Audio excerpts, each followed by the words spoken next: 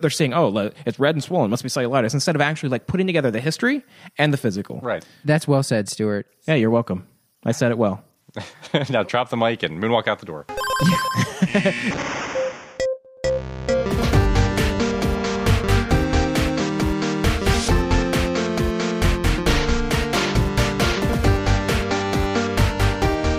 Welcome back to the Curbsiders. Well, hello, Matt. Hello, Stuart. Hi. The internal medicine podcast that uses expert interviews to bring you clinical pearls and practice-changing knowledge. For your brain hole.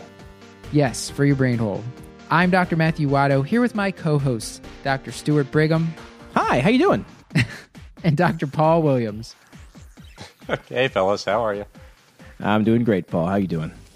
Thanks for asking. Paul, I'd like to read you an email. I'm not sure if you saw it come through our email box here, but this is from Andy. I think you're the only one that has access to that box, Matt. Well, I send them to you guys. I know that. And Andy, how do I know that I you're not editing it? Andy says, love the podcast. Makes my commute to and from work better, less depressing than listening to the world news. Not sure how you guys can keep up the energy. Wonderful. We're less to do depressing all than of news. this. But in any case, thanks. You're welcome, Andy. And Andy did say one quick question, since you guys are doing such a good job about the pearls and learning objectives. Is there any future hope for CME credits? Keep up the good work. The partners in my practice are slowly migrating away from listening to NPR and now listening to you guys. So we're better than the Take news. that Ira Glass in your face. Finally, someone's sticking it to NPR. Oh. And to answer the question about the CME credits, it is a goal of mine to make this happen at some point in the future. I'm not sure how difficult it's going to be, and I will spare you the boring details, but I will be looking into it this summer once I get settled back Sounds like boring details. in Pennsylvania. Okay. All right, that's all I'll say. You're hey, welcome, guys, Andy. let's hi. give some picks of the week. Okay. Hey, Matt. Yes. Williams, do you have any picks of the week? Did you just coin Williams? Yes, I did. Okay. All right. Williams, Paul. Sorry, what's happening? Paul, can we get yes, your pick of the week? I have picks of the week. Absolutely. I'm going to give you a trifecta. So I happened to see 3 amazing live music shows over the past month. So I guess my initial pick is to get in a time machine, go back a month, and come to Philadelphia. But I saw the 3 bands that I saw were Charlie Bliss, which is a fantastic power pop band that is going to be sort of on the best of list for this year. I got to see the band Baroness, which is a heavy metal band, which put on a spectacular show. And then also I got to see was it last night? I think it was Royal Blood play, which also was, again, a spectacular show. So I would recommend, going and seeing those shows, which is now impossible. But I would maybe advocate for at least checking those artists out, and then also just supporting live music anytime you get the chance. If you're a fan at all, it's worth pursuing that experience if you don't do it. And I think that'll be my recommendation for this week. Sounds like a trifecta, all right?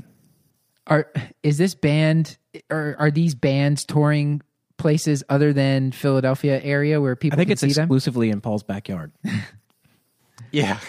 Let's say some of our listeners don't live in a awesome hipster paradise of, well, I won't say too specifically where you live, Paul, but Give him the street name. is there hope for people to see these bands elsewhere? Yeah, I'm sure they're all doing sort of large city tours, I would imagine. If I've not looked up other cities because I frankly don't care, but if you don't have the chance to at least go see them, I would support your local music scene, and then also now with music being so readily available, just chase those bands down specifically on whatever format that you like. Stuart, Yeah. what would you like to recommend to the audience? Well, Matt, do you know The Onion? Do you know what that is? I've heard of The Onion. Yeah, Paul, do you know what The Onion is? I am familiar with their work, yes. Wonderful. So, boy, do I have a pick for you guys. It's called Gomer Blog, Gomer blog.com. It has very high-quality, high-class news with, I can just read just a couple of the highlights from their main page. See, one article says Maroon 5 admitted to hospital with 5 maroon stools. Another one is new ventilator attachment safely allows smoking while receiving oxygen. Very important. Another one is a new eject button expedites ED discharges. So it's a high quality, high class news organization that provides news that's kind of geared towards the medical professional, give it a go. I think it's worthwhile. Wonderful. Very helpful. I hope you all will take that and run with it. I do follow them on Twitter. It's a very good Twitter feed to follow in between whatever else is on there. It's very entertaining. Absolutely. I am gonna allow your picks of the week to stand. I'm sure I could think of something, but all right. I'll give one next time. We should probably have the audience vote on the best pick of the week. Okay. Well, on this episode, our guest was Dr. John M. Sweet, and he gave a great pick of the week, so I feel that I don't need to. Dr. Sweet is an associate professor of medicine at Virginia Tech Carilion School of Medicine. Sorry if I pronounced that wrong. It's okay. Take 3. At Virginia Tech, he served as the interim chair for the Department of Medicine from May 2015 to May 2016 and was the program director of the Virginia Tech Carilion Internal Medicine Residency from 2007 to 2011. He has won numerous awards for teaching and in March 2016 received the prestigious Laureate Award from the American College of Physicians, which is, quote, presented to the long-standing and loyal supporters of the college who have rendered distinguished service to their chapters and community and have upheld the high ideals and professional standards for which the ACP is known. And I imagine because of such behavior, Dr. Sweet was invited to give a highlight talk along with Dr. Alan Dow and one other presenter this year at ACP to recap some of the highlights from the conference. This episode is really, we talk about derm, we talk about general internal medicine, a little bit of cards, a little bit of pulmonary, a lot of quick clinical pearls, and we also get to know Dr. Sweet a little bit. It's quite sweet. And he's a sweet guy. That's right. So with all that said, I hope you enjoy this talk with Dr. John M. Sweet. And it is better than NPR. Okay. So I think we can kind of just break into things here. Sure. And the first question I always like to do is, if you had to describe yourself on rounds as in a one-liner, what would it be? Yeah, so it's like the first day of the rotation introductions, huh? Mm-hmm. Yep. So I am a 49-year-old father of 3 outstanding kids, only one of whom is still in the house. Been married for almost 25 years to the most amazing woman I've ever known. And I'm an amateur gentleman forester when I'm not playing general internist as my day job. And what do you mean by an amateur gentleman forester? That's an interesting answer. Yeah, so we acquired about 50 acres of land just a couple miles from our residence a few years ago, and it's wooded. And I've taken an interest in trying to be a good steward and just kind of cultivator of the land. I think periodically we'll harvest some trees, and we're cutting some trails with the ATVs, and that has really been my vocational passion. In the past couple of years, I spent a lot of time up there. I can actually see the property from my house. It looks up on a place called Mount Chestnut, and it's just like heaven to me.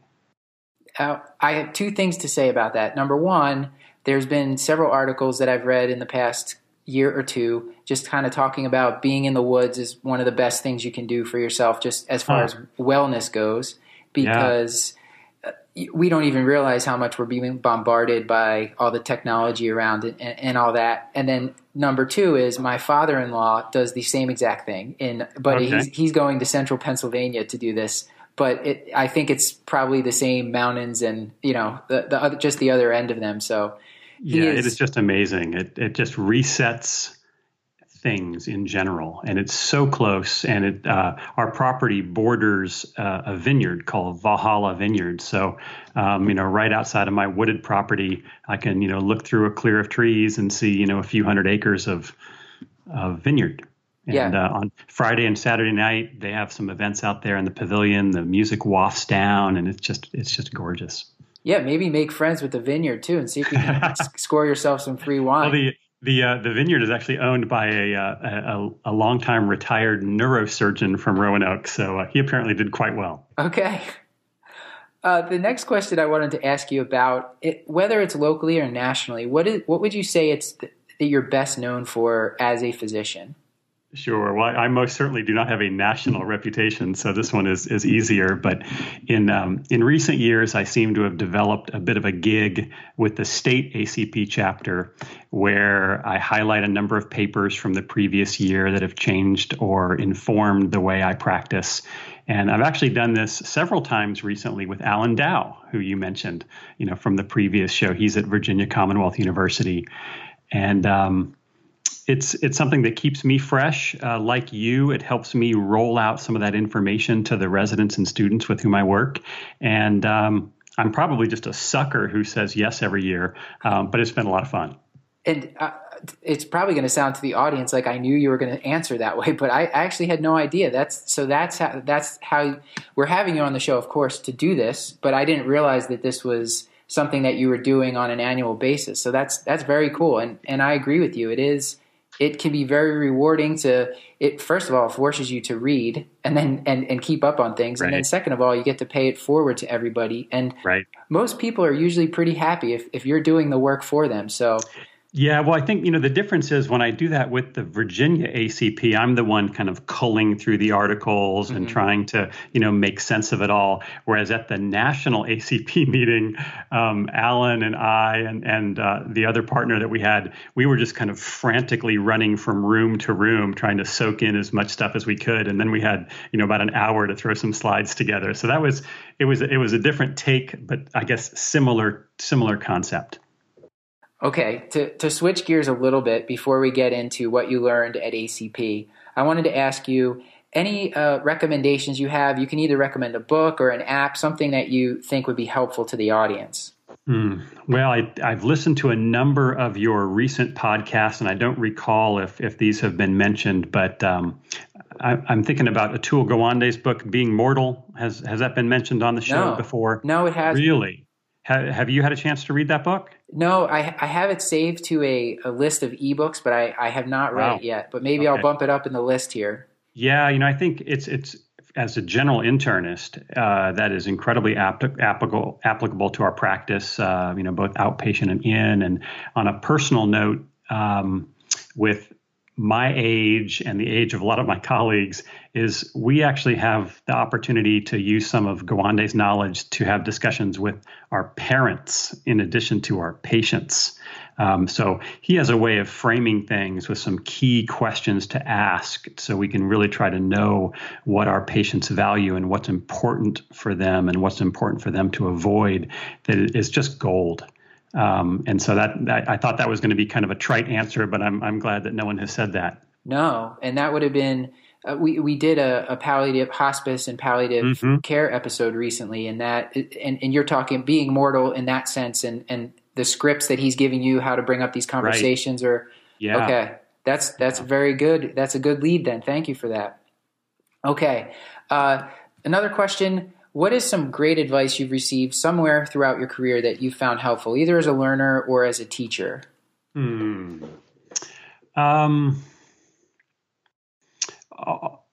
I'll give you a couple, I guess, or maybe one of each. So as a learner, and this is kind of applicable to some of the gig that we were talking about with some of the academic endeavors that we pursue, is to read something every day. It doesn't have to be long, but it has to be something. And that can really help. And I see that for the occasional student or resident that we have that might struggle with the fund of knowledge issue, is they just haven't figured that out. Or they're not reading smartly for those 5, 10, 20 minutes. So I think that's very helpful. And as a teacher, I think it's important to think out loud, invite everybody to participate, and make sure that everybody knows, including the teacher, that it's okay to say, I don't know. And that can help the trainees figure out when you are saying something that you can, back up and share more details about, and when, the team might have a clinical question that we need to investigate so we can, teach each other the next day on rounds or at our next morning report. Yeah, I think This question is almost always my favorite because we usually get pretty different answers, and I think it's just really helpful. Certainly something that I'm kind of dedicating myself to, both being a learner and trying to be a better teacher. So it's always good to get those answers. I want to move on now into kind of the general topics, and we can kind of see where this takes us, but you highlighted a couple things from general internal medicine. You had some dermatology stuff in your talk, some cardiology and pulmonary. So I think what we haven't talked much about on the show was dermatology. And I'm not sure, and probably because it's an audio podcast and dermatology is mostly a visual medium, but I think we could probably pull out some points from your talk here that would be helpful to the audience. So I noticed one of your slides was mentioning topical terbinafine as kind of like the cure-all for tinea. Was there a reason or an article that prompted that slide, and why was that being pointed out? That was from Dr. Newman did a section on her clinical pearls, and I was kind of taken by that too. I guess I grew up using topical azoles, and that's just a habit that's been hard to break. But she was making the argument that for the normal bugs that cause cutaneous tinnias, these are the trichophytans and whatnot, that the allylamines, like terbinafine, they're fungicidal. Whereas the topical azoles are generally fungistatic versus, the usual organisms that cause cutaneous tinnias. So that sounded brilliant. And I think she's a dermatologist, I believe, at Mayo, so I tend to believe her.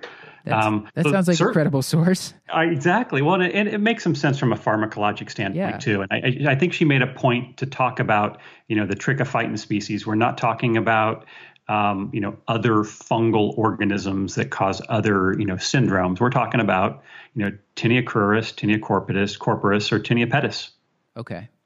And did she talk at all about nail infections? Because we commonly get this question from patients, and we joked about it on our most recent episode using the Vicks Vapor Rub, which I've been told at least cosmetic. I've had some patients have at least had a cosmetic result there where some of the discoloration or some of the kind of flaking went away, but I'm not sure.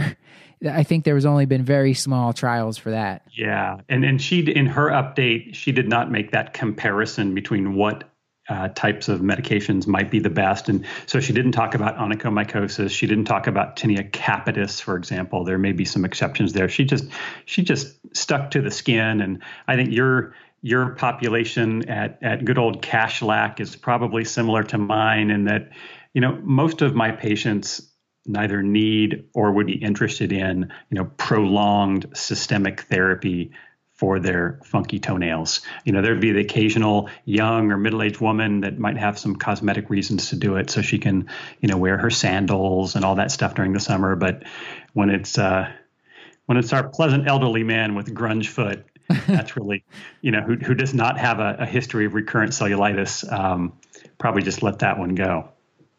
And speaking of cellulitis, the other thing, there was an article in JAMA Dermatology, February 2017, that and an editorial accompanying it that we're talking about this misdiagnosis of cellulitis. Mm-hmm. So my main question here is, were there points offered, like how can we avoid the misdiagnosis? Yeah, I think so. First of all, it's a huge problem, and it's a problem outpatient, inpatient, in the ED, and it's a problem at some of our marquee institutions around the country. One of the talks I went to was not part of the update that I included. Let's see, her name is Daniela Krasinski. She's from Harvard. She gave a couple of talks, and she's actually a bit of an expert. She's written probably a couple of the articles that you may have come across talking about the overdiagnosis of cellulitis. And she's gotten together with some of her colleagues at places like UCSF and UCLA and University of Alabama, Birmingham. And these guys know what they're doing. And Krasinski, she heads up the inpatient dermatology consultative service at Mass General. And even at Mass General, when they looked at their data, they had about the people who were admitted through the ED at Mass General had about a 30% misdiagnosis rate of cellulitis, as adjudicated by Dr. Krasinski and her inpatient dermatology consult team. So think of what it's like for the rest of us. And there's a lot of other information out there about how those misdiagnosis rates can be much higher. So I think the main thing is for us to realize that not everything that gives you a red hot leg is cellulitis. And it's probably worth mentioning that almost all cellulitis starts rather acutely, is unilateral, and responds pretty promptly to a rational antibiotic. So if your patient doesn't obey all three of those rules, you probably ought to take a step back and ask yourself, what else? What else could this be? So if it starts subacutely, or if there's bilaterality to it, or it's really not doing much after a couple of days of antibiotics, you probably don't have the right answer. And so you need to go back to the differential and see what this might be.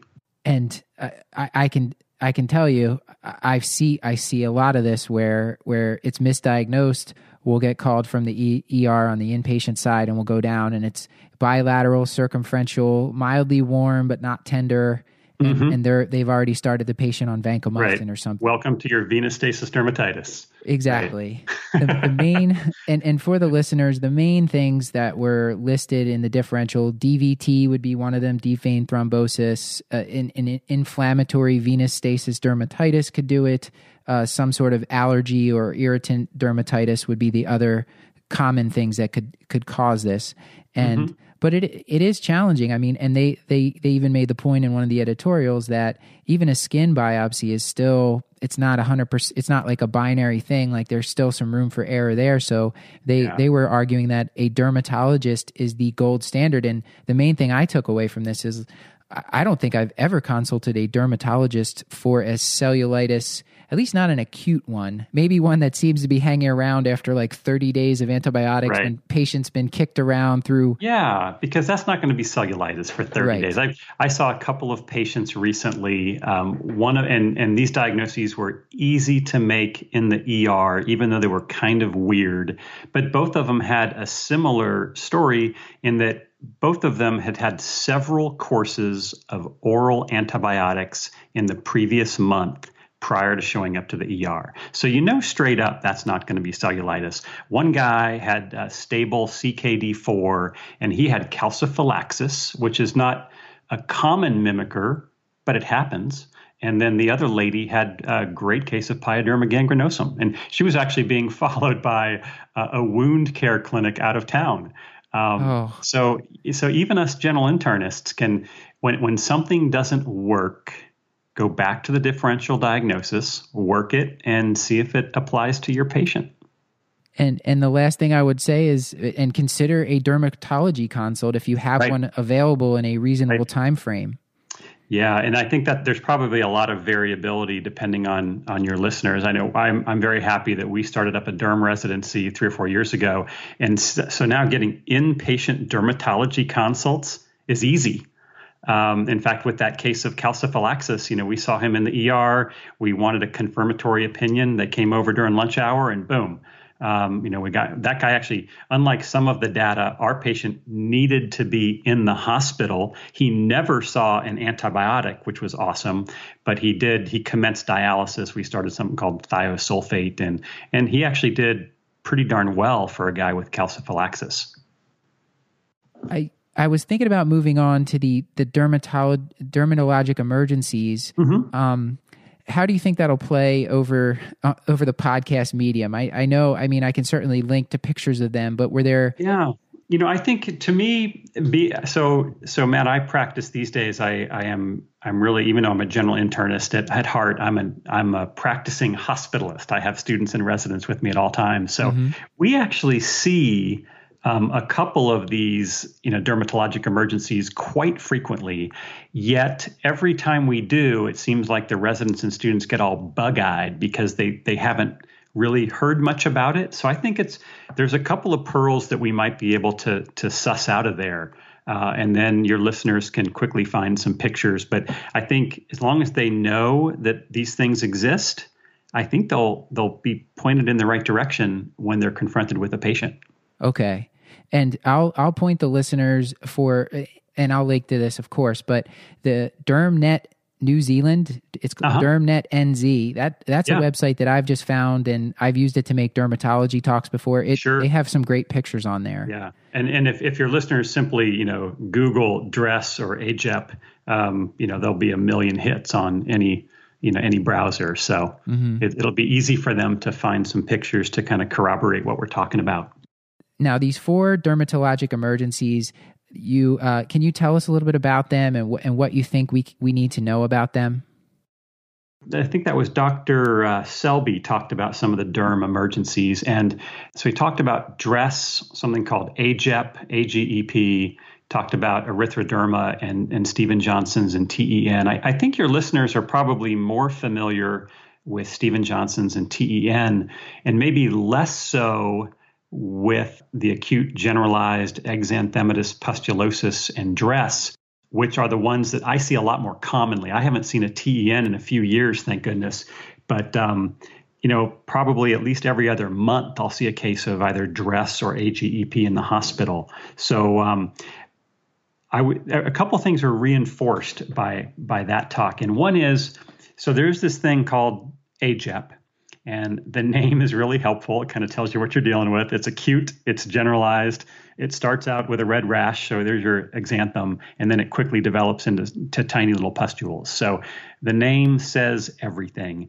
And because of the timing of the rash relative to when the medication was started, and the absolutely characteristic look of this rash, if you know that it exists, you're done. So AGEP almost always starts within 2 to 3 days of starting the new culprit medicine. And it could be a penicillin or a sulfa antibiotic or calcium channel blockers are kind of common on that list as well.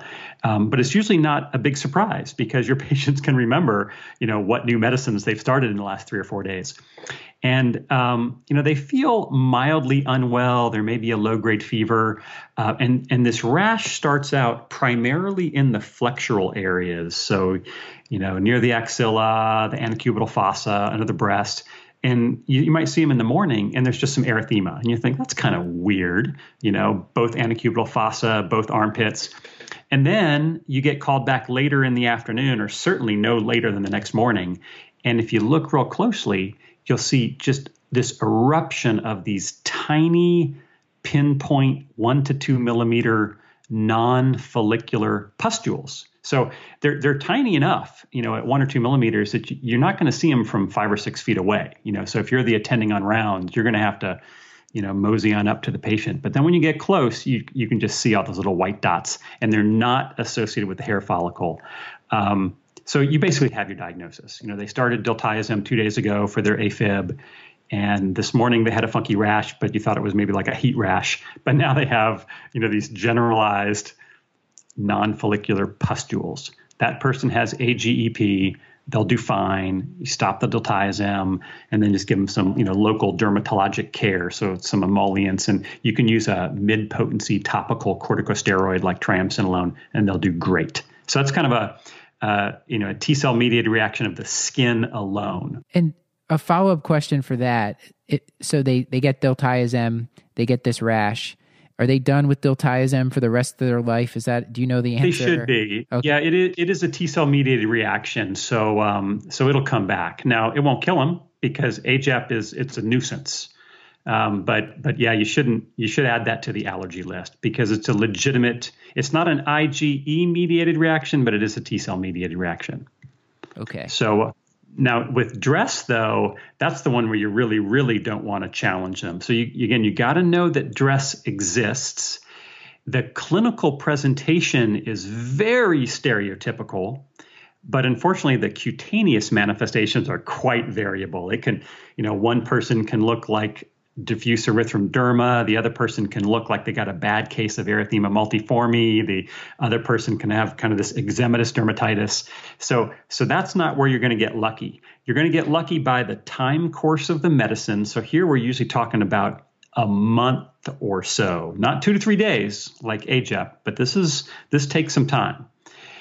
And there's a few key clinical things. So DRESS is drug reaction with eosinophilia and systemic symptoms. Almost everybody has a low-grade fever or even a little bit more impressive temperature. Facial edema is a key finding. Most patients have very obvious facial edema.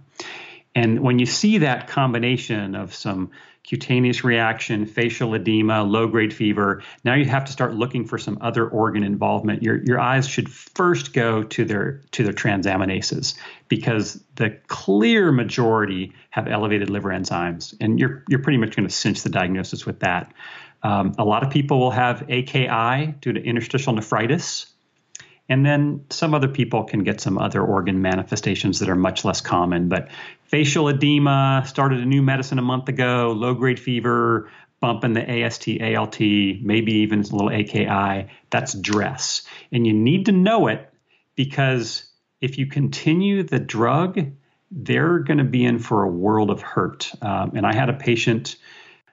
She was admitted to the hospital 4 or 5 days prior to my assuming her care when there was a changeover on the service. She was admitted with the concern for sepsis. She had a fever. She was ill. She had some respiratory insufficiency with some pulmonary infiltrates that required intubation, bump in her creatinine, bump in her liver enzymes. They cultured her up like all the residents do. They put her on cefepime and vancomycin like all our residents do. And she was admitted to the ICU, and she didn't get better one bit. In fact, she got a little bit worse every day. Cultures never grew out anything from any source.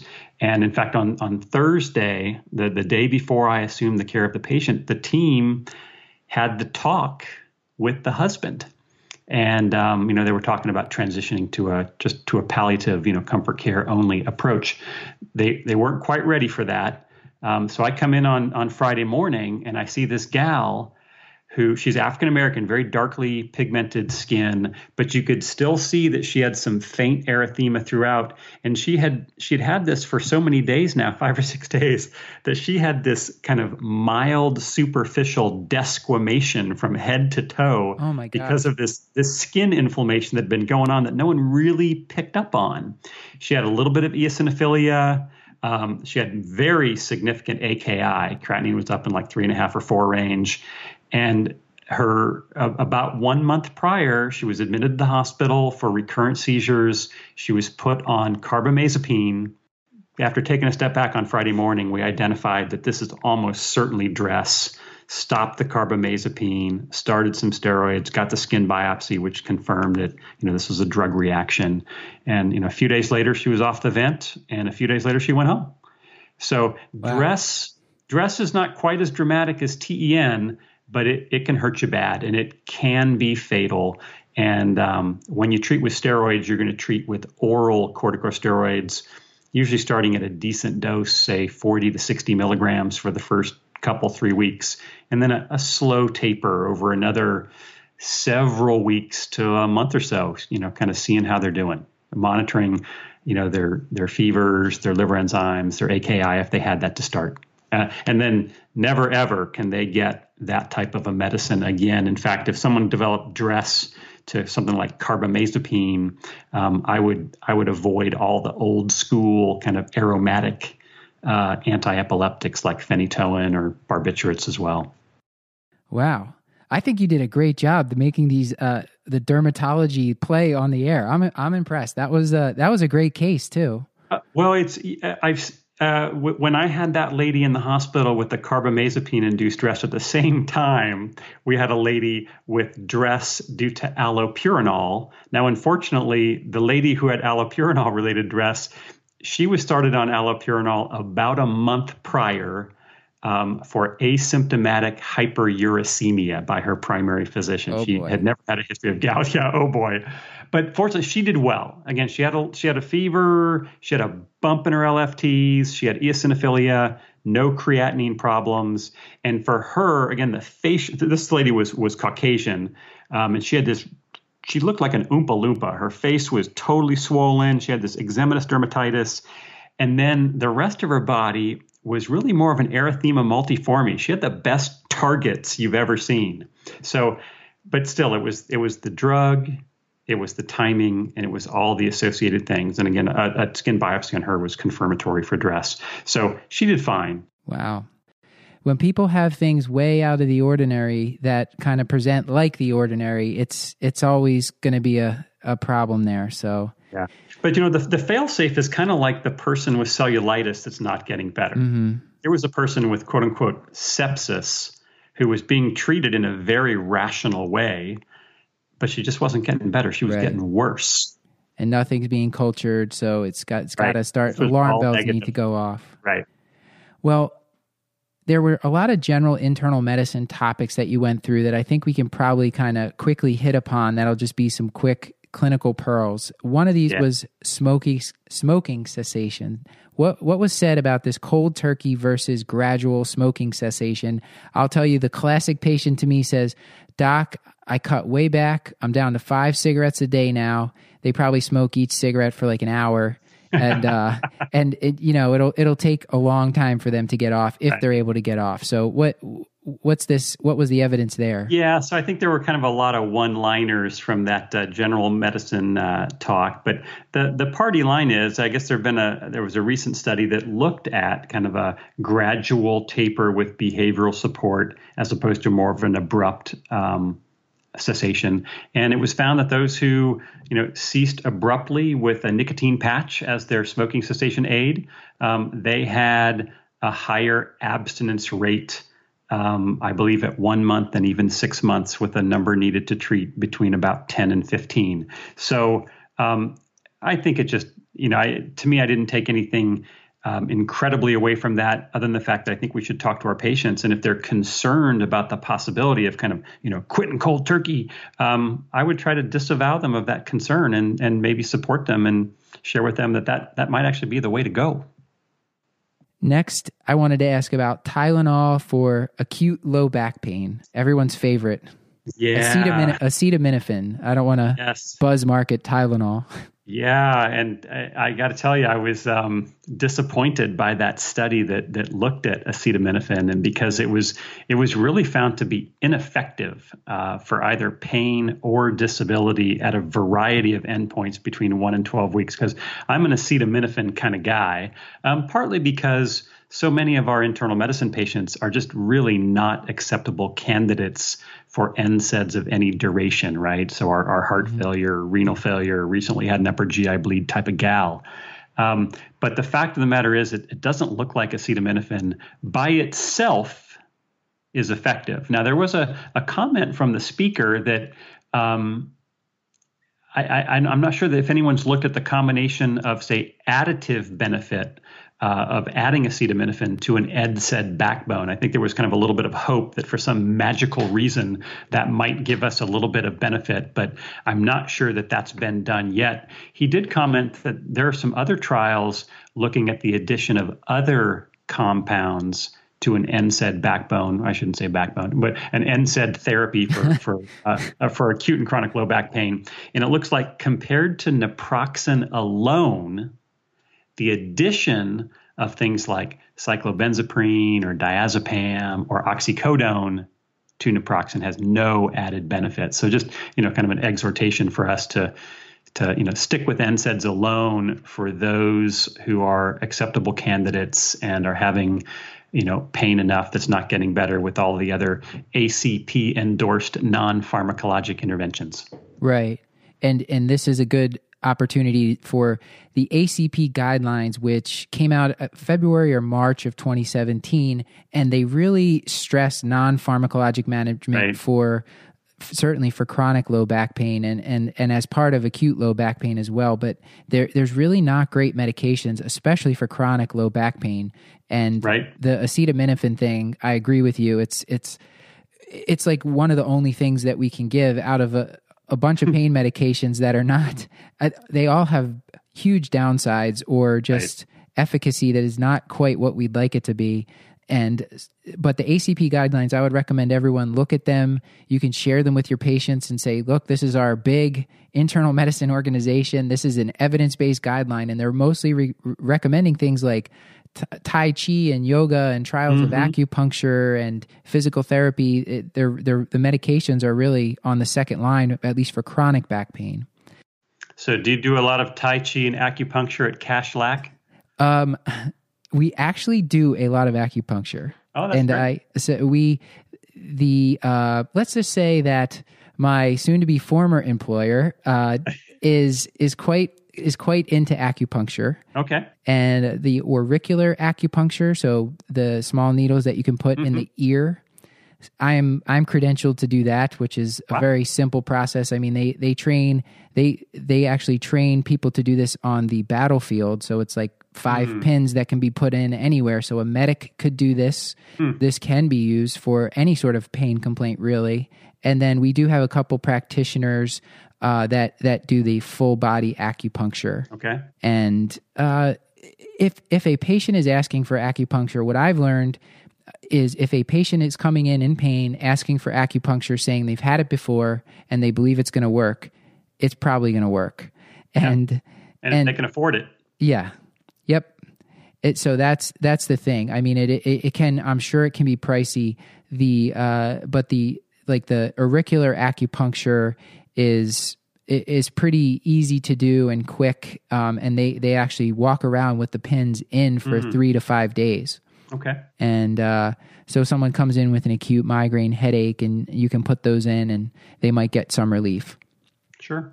But yeah, that is in the ACP guidelines. I know the evidence on acupuncture in general is kind of back and forth as to whether it's a placebo effect or if it's actually effective. But I'm certainly there's a strong placebo undertone to it. Heck of a lot safer than oxycodone. So yes, I'm all for it. Yes.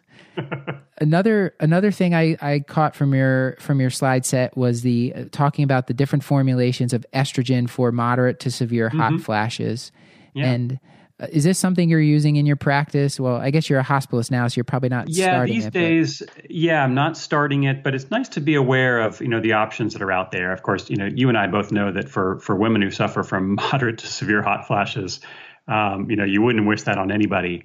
And I think a lot of folks have steered completely away from the estrogens, for fear of stroke and other adverse outcomes. But the speaker did a nice job dissecting not only kind of the pharmacology of the different estrogen and progestogen preparations, but the literature that kind of fell on, as far as we know, when it comes to stroke risk. There's no known increased risk of stroke associated with the transdermal estrogens or oral micronized progesterone. So when you do have that person with moderate to severe hot flashes, those medications would be outstanding options, because the other things that we try for that woman who's really just incapacitated, they're not going to be terribly effective short of hormone replacement therapy.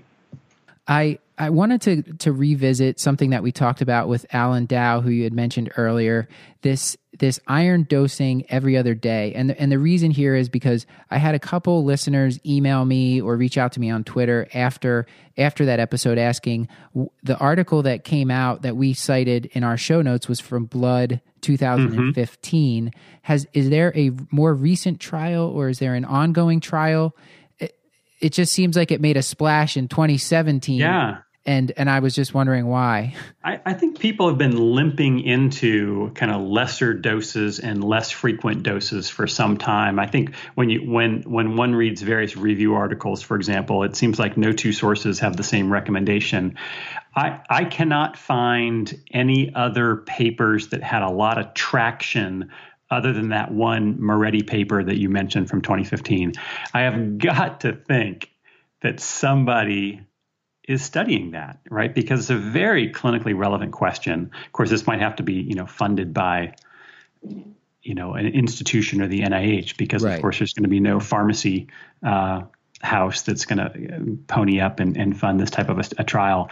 I was able to see some things looking at different populations of patients that seem to kind of endorse that this might be a clinically rational thing. We know that from kind of a pharmacokinetic and pathophysiologic standpoint, it's biologically plausible. It makes sense. And I think anecdotally, I've seen that work. And certainly my routine is to do exactly what Mark Kahn mentioned. I'm kind of a Monday, Wednesday, Friday guy. And I have not yet been disappointed as far as its efficacy. But there was a Cochrane review a couple years ago in 2015 that it looked at preventing iron deficiency in pregnant women. So this was not a treatment of iron deficiency, but they used intermittent iron 2 or 3 times weekly. And that was pretty effective in their outcomes of preventing a lot of adverse outcomes in that population. So looking at pregnant women, there was an interesting trial that was just published this year. Again, a population that doesn't apply to us, but it's somewhat interesting. And the paper looked at the combination of weekly supplementation with iron and folate, along with twice yearly albendazole to basically eradicate hookworm infection in a bunch of Vietnamese women of childbearing age. And that combo of the once weekly iron plus folate and the twice yearly albendazole pill worked great. Now, obviously, this is not Vietnam. We don't have a lot of hookworm infestation. And one could argue that most of that beneficial effect might have been from the albendazole a couple times a year. But again, I think it's rational. I've seen it work. Dr. Kahn's a lot smarter than you and me, and he seems to be a big fan. And I guess I don't see a whole lot of downsides. One thing, because I think if you want to try to adopt this into your clinical practice, you can do it and see what happens. Right. We do. There is some evidence that how do you know it works? Well, if you check a hemoglobin level in a couple of weeks, and there's an increase in the hemoglobin by 1 gram per deciliter, that's a pretty good marker that they're responding to the oral therapy that you're prescribing. And I think that would be pretty typical that a lot of us might see our patient. If someone's significantly anemic, we're not going to say, see you back in 6 months. So what would it look like to give them an iron pill plus a vitamin C pill Monday, Wednesday, Friday, have them come back in a couple of weeks and see if their hemoglobin went from 9 to 10? If so, they're good to go. And I think that for patients that I'm more concerned about, patients maybe with a history of a bypass surgery or certain populations, like patients with chronic heart failure, chronic kidney disease, maybe those are the patients where you check at that 1 month to make sure you're getting that bump. Yeah, and certainly, with people who have, CKD, they really kind of fall out of the picture, right? A lot of those folks with advanced CKD4 or CKD5 end-stage renal disease, of course, a lot of those folks are getting, parenteral iron supplementation. We often try oral supplementation, but I think that this idea of maybe the thrice weekly or every other day, I don't think that would apply to your CKD population. Generally, for example, by the KDOQI and the other guidelines, they have a much higher target ferritin level, depending on whether you look at the international versus the US guidelines. In your CKD5 patients, they'll target a ferritin between 300 and 500. Well, that wouldn't apply to a non-CKD patient. Right. So I think we're just talking about, general folks who, maybe have had a history of a couple of bleeding ulcers and they were postmenopausal and they never kind of got their bone marrow stores up again. For a patient like that, decreasing the pill burden and the drug-to-drug interaction and the adverse abdominal side effects, I'm a huge fan. I see a lot of people who are very old, and it's not unusual to see someone on taking, 15, 20 pills. And, why give someone an iron pill 3 times a day when you might be able to give them an iron pill 3 times a week? Just doesn't make any sense to me. Yeah. And as my co-host Paul mentioned last time we talked about this, he was like, I guess the patients have been right, because a lot of his patients were just taking it maybe 3 times a week, something like that, just because of tolerance. Right. Sometimes we scare them off. We tell them the importance of their TID iron, and they try it for a week or two, but it just blows them up. Yeah. And then they practically think they're allergic to it. So we might be shooting ourselves in the foot it might be nice to kind of limp into this one with the intermittent dosing, check them again in 2 or 3 weeks, see if they got a nice bump, and if so, they're on their way.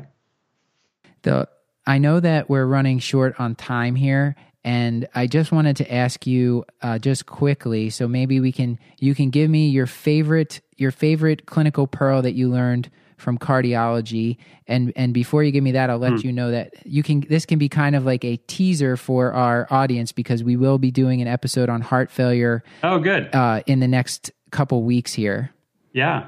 Okay. Well, I think I will probably give a nice segue to that podcast then, because there was a bunch of things that Dr. Yancey mentioned, and you are probably aware that fairly recently there was a focused update for heart failure management that was released by the ACC, AHA, and Heart Failure Society, and Dr. Yancey was the lead author on that. Yes. He's the one who gave the Meet the Professor session on heart failure at the ACP meeting in San Diego. And, there's a lot of things that have a niche, but I think we're kind of seeing a potential sea change in, our inhibition of the renin-angiotensin-aldosterone system.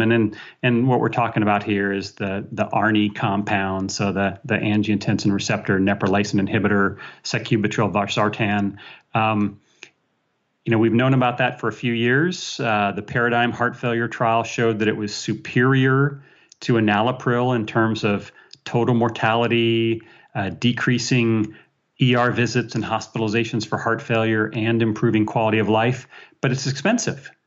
So last year, I know in 2016, I know of at least 3 different cost effectiveness analyses that compared sacubitril/valsartan to either enalapril or lisinopril, depends on the trial. And they all showed the same thing, which was the cost per quality adjusted life year came in at about $45,000 to $50,000 when you use sacubitril/valsartan. And in general, we kind of consider that a rather cost-effective intervention. Certainly, the World Health Organization considers that to be a highly cost-effective number. And so now, with this new focused update, they put the ARNI compound as kind of a co-equal at one part of their table to ACEs and ARBs when you're starting someone out with systolic heart failure. But the new thing is they do have a class 1 recommendation that for patients with chronic New York Heart Association class 2 or 3 heart failure who have been tolerating their ACE or ARB, that replacement by an ARNI is recommended to further reduce morbidity and mortality. And that probably stems from the Paradigm trial and probably others that are underway. I think the costs will be coming down, but the data is pretty clear that that's better than an ACE inhibitor. And it makes me think if I had heart failure with a reduced EF, would I want to be started on my enalapril or lisinopril, or would I want, the ARNI compound? And I think it's pretty clear I'd go for the latter. And we're going to be talking with Dr. Eric Adler from UC San Diego. He's a heart failure specialist, and we'll probably get under the hood of the Paradigm HF trial a little bit and talk through some of the nuances of these newer guidelines. The update, there were guidelines in 2013 that were updated in 2017, so we'll be going through those. All right, and before I let you go, I wanted to get some pearls on pulmonary. What did you learn? Anything there that you think would be helpful to the audience?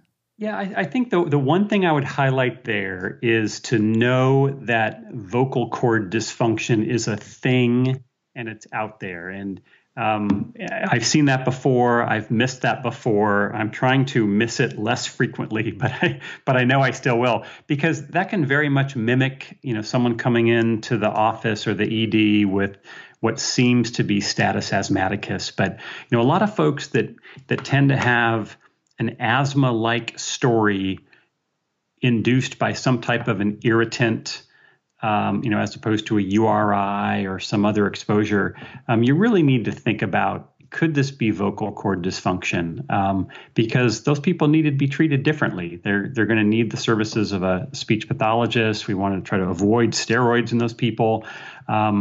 I think back to my residency where I am convinced, not knowing then that vocal cord dysfunction was a thing, I can think of one lady in particular that I know I made her Cushingoid with all the steroids I gave her. And I was just barking up the wrong tree. So, that I come back to that story a lot. I share that with the residents, but I hurt that young lady. I'm sure she had vocal cord dysfunction. So think about it. If you see someone who's in the throes of status asthmaticus and their chest X-ray, for example, shows low lung volumes as opposed to a hyper expanded chest, which it should most certainly be for an asthma exacerbation. If those faint diffuse wheezes get louder and louder and louder as you march up towards the base of the neck or the trachea, that's probably vocal cord dysfunction. And, call your favorite ENT physician assistant or ENT doc and have them come in and do a quick rhinoscopy, and they can see that paradoxical motion of the vocal cord and cinch your diagnosis right there. So I think we can save the occasional patient some grief if we get that diagnosis right more often than not. I usually ask people for their take-home points, but since we talked about so many different topics here, I don't know that would really make sense. So I was going to ask you any recommendations or anything you'd like to plug that you'd like to leave our audience with. Well, I would. I guess I'm kind of speaking to the choir here. I'd like to plug your podcast. This has been great. I'm going to try to spread the word around to our program and our students, because I think this is a great way to pick up some high quality medical information. Well, thank you. Yeah, it's been good stuff. I listen to a lot of podcasts, but none of them are medical until now. So appreciate what you and Stuart and Paul are doing. All right, sir. Very good talking with you. Thanks for reaching out. Take care. Bye-bye. And we're back. Hi. That was quick. That was very quick. Maybe too quick. Yes. Let's go back to Dr. Sweet. I wanted to ask you guys, before we get into the outro here, anything that I talked about with Dr. Sweet, Paul, that you wanted to highlight or recap for the audience?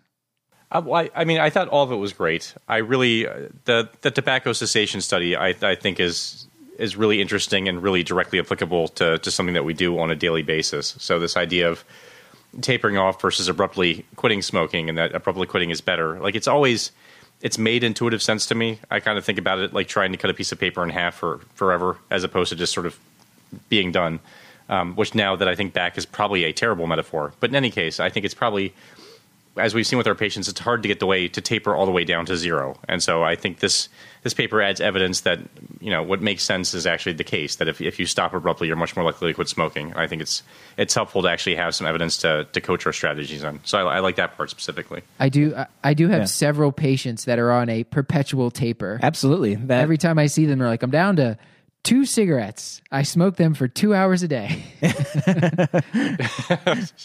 Well, and you go back to your progress notes, and for the past 2 years, they've been down to 2 cigarettes, and then you just wonder what you've really accomplished. Right. Which is actually, to be fair, better than a pack of cigarettes, but still. Stuart, anything that you wanted to highlight here? I'm sorry. By the way, for the audience, no. Stuart loves talking about iron, and very upset about this. Irony of the fact that the irony of that that Stuart has now missed 2 discussions on iron is just if I was a better person, I would feel bad. That's okay. I understand. However, that's not the point I wanted to make, because I'm going to leave the iron to the side for the time being. It's actually the misdiagnosis of cellulitis. So the article that was alluded to, it actually says, so around 30% of patients that are hospitalized and diagnosed with cellulitis are found to have a diagnosis other than cellulitis. And from an attending standpoint, from my point of view, oftentimes I do find that my teams are overdiagnosing. There was just recently, I had a patient who had bilateral metatarsal fractures, and they were diagnosed with cellulitis. How did they get by? Did they drop a I don't know. But I saw the patient. It was like, I think a 5-year-old could have made the diagnosis. It's like, oh, boo, there's a big bruise there. And this is not like, it was a really bad bruise, mind you. But the team was treating the patient with Vanc and Zosyn overnight because it wasn't getting better. I was like, yeah. Another one that I had, really, really weird case. The patient had erythromelalgia. You guys probably have no idea what that is, but it's a sodium channelopathy, and these patients dunk their feet in ice cold water to help alleviate the pain. And it typically presents, looks like cellulitis, but it's bilateral lower extremities with significant swelling and edema. It's treated best with mexillatine, or you can use other sodium channel blockers like phenytoin for this. But this patient got admitted over and over and over again, was, again, vancomycin, and got a derm biopsy when I came on, and lo and behold, the diagnosis was actually erythromelalgia. It was an inheritable condition for this guy, and we put him on initially mexillatine and phenytoin. But this guy got diagnosed multiple times, and he got antibiotics multiple times. So it actually doesn't surprise me that 30% of patients have a misdiagnosis of cellulitis. Yeah, and my big take-home point, which I said when I was talking with Dr. Sweet, is I had never thought to consult dermatology for an acute case of cellulitis like this, but it's probably something that we should think of, especially if the person's already been on 1 or 2 courses of antibiotics. Well, right. I think we have to ask ourselves, too, let's be a little bit honest with ourselves, that if we were to diagnose dermatology for a cellulitis, I think they would probably, I sense that there would be some eye rolling. Well, I'll send them a picture of the February 2017 article from JAMA Derm saying that they want to be consulted on this. Exactly. That's what I was going to say. Here, you can take it up with your colleague. I forget his name, but it says that please consult us for anything that involves skin. Yeah. Right. Well, I mean, I think the bigger picture is just don't let pattern recognition get in the way of diagnosis, right? Absolutely, You have 2 beefy, symmetric, hot legs. It's probably not cellulitis, because why does that happen? Yeah, well, Paul, I actually think it's the opposite of pattern recognition. I think that they're relying way too much on just these macro patterns and not the actual patterns. I don't know if that makes sense or not. So they're saying, oh, it's red and swollen, must be cellulitis, instead of actually like putting together the history and the physical. Right. That's well said, Stuart. Yeah, you're welcome. I said it well. Now drop the mic and moonwalk out the door. Yeah. Did you want to say anything about Entresto? It was... Well, Entresto, we will be talking about that in depth in about a week or 2 here with Dr. Adler from UCSD, and also going through the heart failure guidelines. I don't feel the need to talk more about it now, but we'll be kind of talking through that then. So I think we should just go to the outro and yeah, we can go from Entresto to outro. Okay. This has been another episode of the Curbsiders. That is correct. Bringing you a little knowledge food for your brain hole. Absolutely delicious. You could find show notes along with links to any articles, books, websites, or apps mentioned on the show at thecurbsiders.com/podcast. When's the last time we mentioned an app? Yeah, we kind of drifted away from that. I think we have, actually. It would throw me off not to say it. That's right. You can also sign up. You know what? Google Maps is fantastic. There you go. Recommendation. There you go. Thanks, Paul. Way to crowbar that. Sure, happy to help. Also, if they want to sponsor us, you know how to get a hold of us. How do they get a hold of us, Matt? Curbsiders@gmail.com. Wait, aren't we signed up with I'm pretty Google sure Analytics? They're sending us targeted ads That's right. through that account. We have Google Analytics. You can also sign up to receive our monthly video newsletter, which I am still working on the format since we have no Dr. clue. Sweet told me it looked like I was in a terrorist video. Oh, keep it that way. Recording from my closet.